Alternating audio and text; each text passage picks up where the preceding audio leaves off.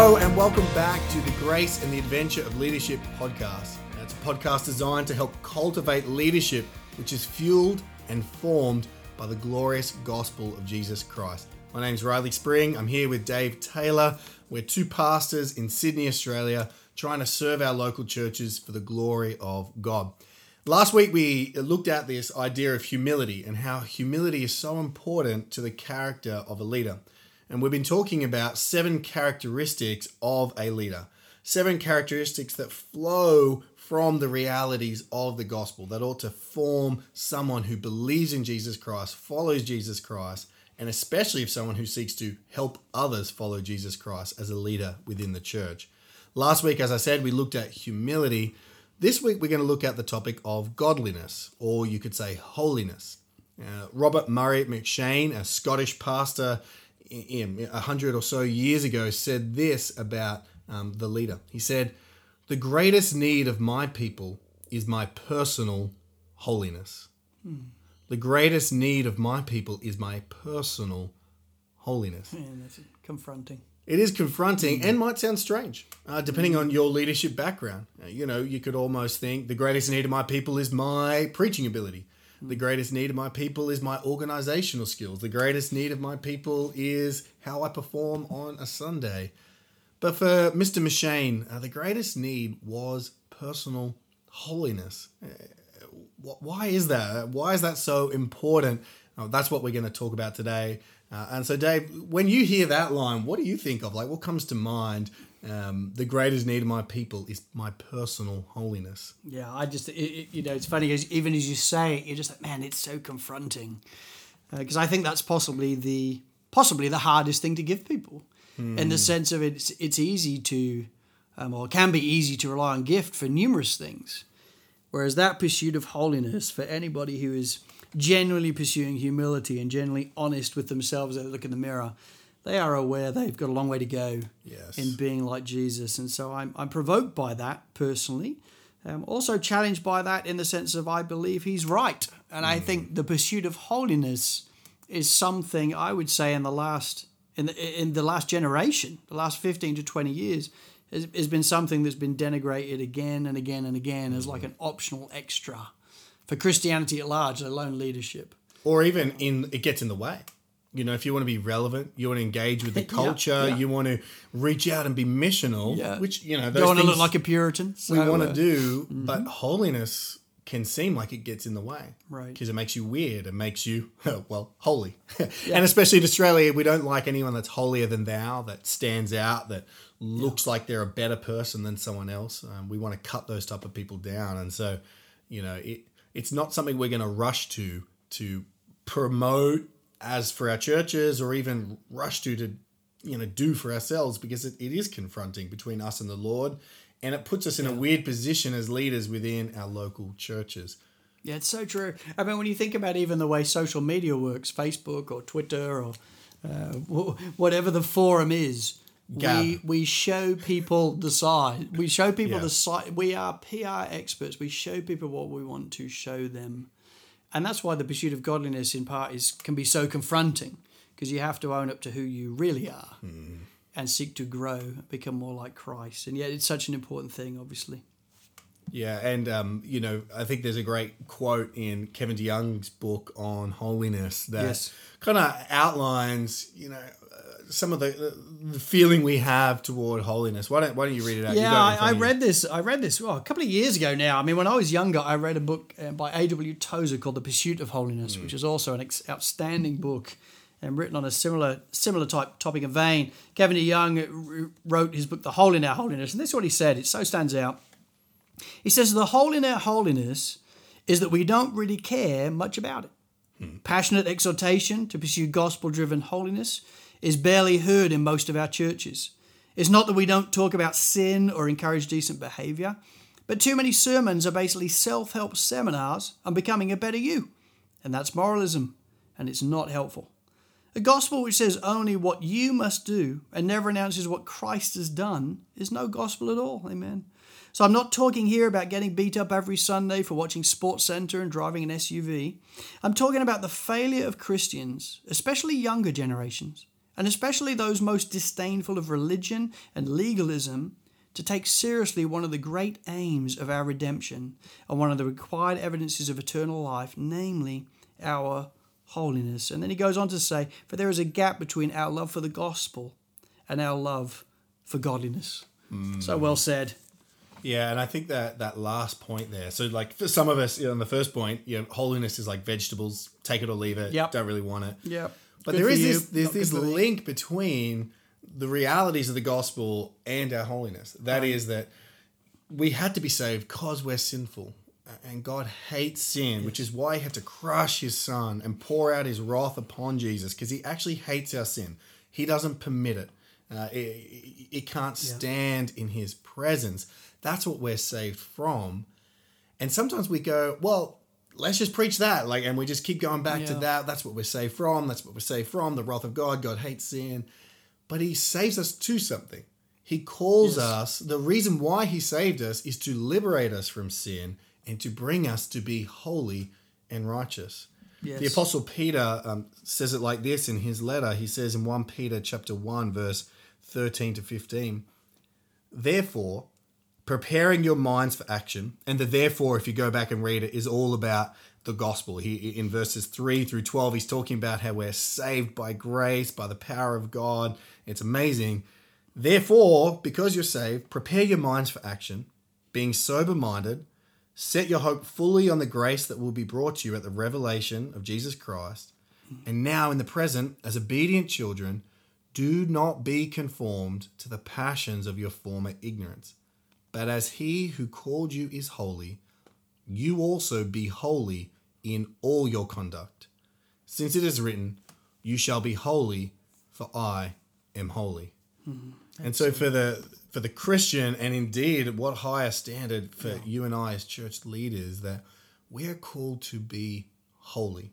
Yeah. And we often have an acceptable level. I think Jerry Bridges calls it like cultural holiness. Yep. Like in each one of our churches, there's an accepted standard of sacrifice and devotion and purity and what jokes you laugh at, TV shows you watch. Yep. But that's not the standard. The Right. standard given here is the very holiness of God. I was preaching on this topic to my church a while back, and I was talking about like when I signed up to the gym, you kind of have to, describe your goals for why you're joining the gym. And I just put in I wanted to be less fat.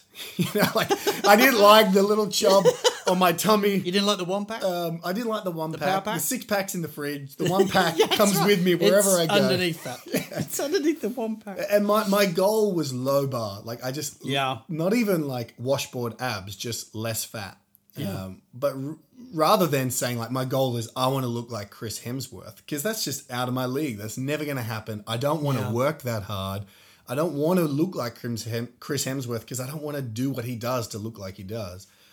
But sometimes I think that's how we treat holiness in the Christian life. Yes. Sometimes our goal is merely to be less sinful, or to be less sinful than the people in our church, so that as a church leader we don't feel constantly bad or a hypocrite. Or at least get just to the middle of the pack. Yeah, I don't have to be amazing, just I'm better than them. Enough. I do better than them. That's really good, Riley. versus actually pursuing and setting our standard, the very holiness of God, which is indeed what we're called to in the scriptures. And that's who we're called to be as leaders. Yeah, which then in turn takes a ton of effort, right? Yes. As Christians and as pastors, it takes a ton of grace-motivated effort to pursue holiness. I mean, it's a big deal. I think sometimes as pastors, we can fall off the horse in two different ways. I think one way is the danger of legalism. And so we teach people that our works make a difference in what we receive from God, as if our works are dependent on whether he likes us or not, whether he's going to show us favor or not, whether he's going to show us any grace or not. That is legalism. It is smuggling in our works to something that is all of grace, namely our salvation. And that kind of looks like people come, they can raise their hands at church on Sunday because they prayed and read the Bible every day this week. Yep. But if they yelled at their kids before coming to church, well, I just I have to be in sackcloth. Good and day, ashes. bad day scenario. So I've had a good week of becoming more like Jesus, front row, arms in the air. Bad week of becoming more like Jesus, sitting at the back, feeling that the Lord's probably not impressed with me. And even as a pastor, you can do that. Oh, totally. I can Absolutely. preach this sermon with Yep. conviction because I was holy this week. Oh, I'm going to be a bit timid this week because I'm feeling a bit convicted about my own sinfulness. We're so crazy. So I think one part of the horse is one side of the horse is the danger of legalism. Yeah. The other side is the danger of antinomianism, though, and I think this generation is definitely susceptible to that. Explain that term. Antinomianism basically means that we believe we're saved by grace alone, through faith alone, in Christ alone. Full stop. Therefore, it does not make any difference the way I live at all. There's no law. There's no law, no need for God's law. It just has nothing to do with us. So we're saved by grace alone, through faith alone. End of. It just doesn't matter at all the way you live. And so then it becomes an optional extra. It does become something that, oh, you want to pursue holiness? I'm so pleased for you. That's Not lovely. for me. It's a bit of a phase. You'll probably go through it, but no big deal. Whereas when you actually study the Bible, particularly James, you realize we are saved by grace alone, through faith alone, in Christ alone, period. It's so true. But where that faith is real, it should never be alone. It should look like something. Yeah. There should be a desire in our heart that now wants to live for Jesus. And as we do that, guess what he tells us? Be holy as I am holy. There's a change in our lives that wants to change everything. I mean, James says it well. In James 2, he says, what good is it, my brothers, if someone says he has faith but does not have works? Can the faith save him? For faith by itself, if it does not have works, is dead. So legalism basically says, no, it's our works that saves us, and we want to stand against that. We are saved by grace alone. But antinomianism says we're saved by grace alone, so it doesn't matter what we do. That's wrong as well. We are saved by grace alone, but we want to be so amazed by that we now live our lives offering them as living sacrifices to the Lord, worship to the Lord, which means a pursuit of holiness. And I think we do that for biblically defined many different reasons. I mean, one of the reasons it is a marker of true salvation. It's a marker of who we love. Yeah, we want to be like him. Yeah. The second marker would be that it's a way that we ensure that we not grieve or bring sorrow to the Lord. We can still grieve the Lord in the way we behave. Yeah. And we don't want to do that. Thirdly, it's a way that our witness becomes more effective in the world. So one of the markers of the Christian faith, I think, or the church, one of the things that marks you out as a city on a hill is that we're different. The ecclesia, they're different. They live differently. Their values are different. What they do with their money and their time and their passion, what they talk about, it's just really different. And so people should interact with Christians and not come away thinking, man, they're just holier than they are. They're all self-righteous. No, but they should interact with us in a way that they go, you are different. You talk different. You value different. And it should be attractive. Yeah. Holiness is actually an opportunity for mission rather than anti-mission. Yeah. It's just that the problem is that if you are holy in your missional encounters, people won't like you as well. Like it breeds both. Some people are drawn to the light, some people are repelled by it. Which must mean, when you think about it, we must be doing something slightly wrong in that evangelistically, because Jesus was holy, and yet unbelievers wanted to be with him all the time. Yeah. So he must have been living in such a way that even though it would be confronting for people, it was still attractive. Yeah. There was something about him that I want to be with him, and I think that's what we're called to as Christians. So if we're, this podcast is called Grace and the Adventure of Leadership. We're talking to church leaders, present, future. We're seeking to follow the Lord and serve his beautiful bride, the church, and help them grow. Well, what should be the reaction of a leader? People are looking to him. How does grace and leadership come together in the pursuit of holiness? I think grace should motivate us to holiness. I think one of the things I heard many years ago and was the whole premise of grace motivated change. And it became a phrase and you're like, what is that? What is that? It just sounds nice, but what does it mean? And I think it's understanding as leaders for ourselves and teaching others the same, that we want to be motivated to change. We want to be more like Jesus for the sake of the gospel, for the sake of not grieving him, for the sake of offering our lives as living sacrifices. We want to be motivated to change, to be more like him. But we want to do that in a way that is grace motivated, understanding that even when I fail, I'm forgiven of that failure. That even when I'm not doing great in my change, even when my change is taking so long. I mean, have you ever noticed how long change? It's depressing. But even when that's the case, the Lord in his mercy, as we look to him for forgiveness, is still singing over us, still accepts us. We're accepted through the blood of Jesus Christ alone. And so I think it then becomes grace motivated. I'm motivated to change because I love him and I want to worship him. But I'm not beating myself up with sackcloth and ashes if I don't fully make it each and every day of my life, because I understand it's not my parenting or not my leadership or not my change that makes me acceptable before God. It's Jesus that makes me acceptable before the Lord. And so I think the pursuit of holiness becomes both delightful and active when we understand its grace and the adventure of change. And it remains humble when we realize any success we have in holiness, any look away of lust that we, denied, and any positive action we did, it was all from him. We couldn't have done it unless we were born again, unless we had the Holy Spirit living in us, unless we were raised with Christ into the newness of life, like Paul talks about in Romans 6, unless he first acts. We can't do the holy acts in a way that please him anyway. It's always him. So grace motivates, and grace is, the reason why we actually do any of these things. So it keeps us humble too, rather than being like, I did it. I'm holy. And then it affects our preaching. Right. Rather than being like, guys, just catch up to what I'm doing. This is how you do it, 10 steps. And look at how I've done this. It's like, it's the Lord. Let's go back to him. Let's pursue him to help us grow in holiness. And then all praise goes back to him for the act of holiness that we've done. Amen. I think it's one of the things I've always appreciated about Jerry Bridges in his writings. He often talks about this is a pilgrim helping a fellow pilgrim. And I think that's right. He often refers to how he's not at the top of a mountain calling you to come up. He's just a fellow pilgrim, maybe one step ahead of this is the next step. I just love that attitude, and I think that is pastoral ministry so well. One of the quotes that I wanted to share goes off the back of what you said. I think there can be that temptation to, when we hear we've got to be holy as God is holy, feel like we're dead in the water. It's like, I'm never, ever going to do it. And the truth is, by yourself, you never will. Yeah. It's not just hard, it is impossible. It is utterly impossible to do this by ourselves.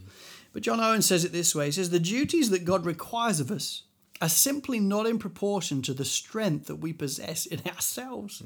I mean, what a happy discovery that is. We can't do it, but through him, we can do it. Yes. Yet not I, but through Christ in me, we can change. Grace-motivated change exists. You can put things to death and be renewed in your mind and see growth in certain areas at certain times. It is a happy place. And you're exactly right, Riley. We should be able to look back then and go, that was all the Lord. Yes. Because we're by ourselves, we stink. But look at what the Lord is doing. And I think, again, that's another thing I've learned over years. That's what an evidence of grace is. Yes. It's an evidence that God is at work in your life. Look how you've grown. Look at what he's done. The Holy Spirit is changing you from one degree of glory to another. He's at work. Be encouraged. God is with you. And it gives all the glory to the Lord. But I think grace-motivated effort is still effort. Grace doesn't mean don't bother. Grace isn't opposed to effort. It's just understanding who sits at the bottom of it all and drives it all. It's the Lord. But we have to lean in as well. And as a consequence of that, not only do we have to do it, but we have to call people to it.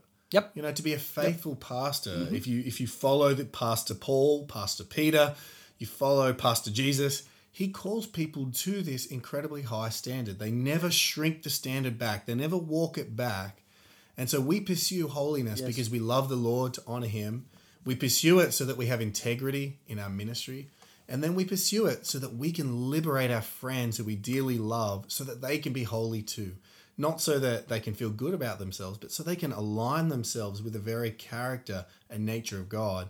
And so we have a duty as ministers and those who are heralds of the gospel to tell people how they ought to live, because it's how you love them. It's not loving to lower the standard, because they miss out on being like God, and God's the best person in the universe. And so we have this duty to be holy, to preach holiness, but it's all under the umbrella of grace. Yes. Yeah. And when you think about it in a wider sense as well, sinfulness, one of the fruits of sinfulness, so lack of godliness, is it robs you of joy. Yes. So when you think, I remember when you and I, Riley, were preaching through the Ten Commandments and just understanding that the Ten Commandments are God's gracious pathway for life. They're not there to rob you of joy. They're there to bring you joy. He was trying to help his people who had already saved, actually. He'd already pulled and brought forth. But now he's helping them understand this is how it's going to go well for you. And godliness, I think, can sometimes get this reputation of, if you pursue that route, you're ruining your life. It's going to be It's all over. one sad and sorry for itself place, rather than understanding, no, that's where the joy is going to be. That is when you pursue holiness and when you walk in righteousness before the Lord, there is going to be joy at his right hand and pleasures forevermore. You want it. But I think our culture and our sinful self actually plays a real part in deceiving us into thinking you are going to be one sad man if you become holy, rather than know that's where the joy's at. Yes. Yeah, because in his presence is fullness of joy, and at his right hand are pleasures forevermore. Yep. And the only way we can be in his presence is if we're holy, through Christ and through grace-motivated effort. Well, friends, I hope it bless you, hope it encourage you. Let me leave you with a verse in Isaiah. The vision of the future of the church is that they may be called oaks of righteousness, the planting of the Lord, that he may be glorified. Small steps. Oak trees aren't born overnight. They take many generations. Our holiness will take a long, long time to grow and develop and produce and to become that fully fledged oak. And so we ought not to despair in the self-assessment, but look towards that future, that one day, and truly in Christ, we will be oaks of righteousness. But again, it's all for the glory of God and not for ourselves. Thanks for joining us on the Grace and the Adventure of Leadership podcast. We'll be back next time with another episode to help us look at what are the characteristics of a gospel-centered leader. See you next time.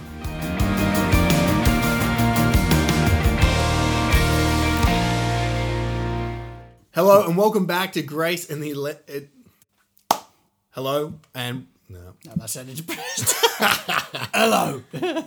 Well, hello and welcome back to Grace and the Adventure of Leadership, a leadership podcast that's designed to help leaders cultivate. That's not what it is. What is the actual line? What is it? What are we doing? What did we say? What the heck are we doing? What are we doing here? I know, he said it just so well. Designed to cultivate leadership, which is fueled and formed by the glorious gospel. Oh, yeah, that's better. Yeah, that's better. Good, Okay, let's go there.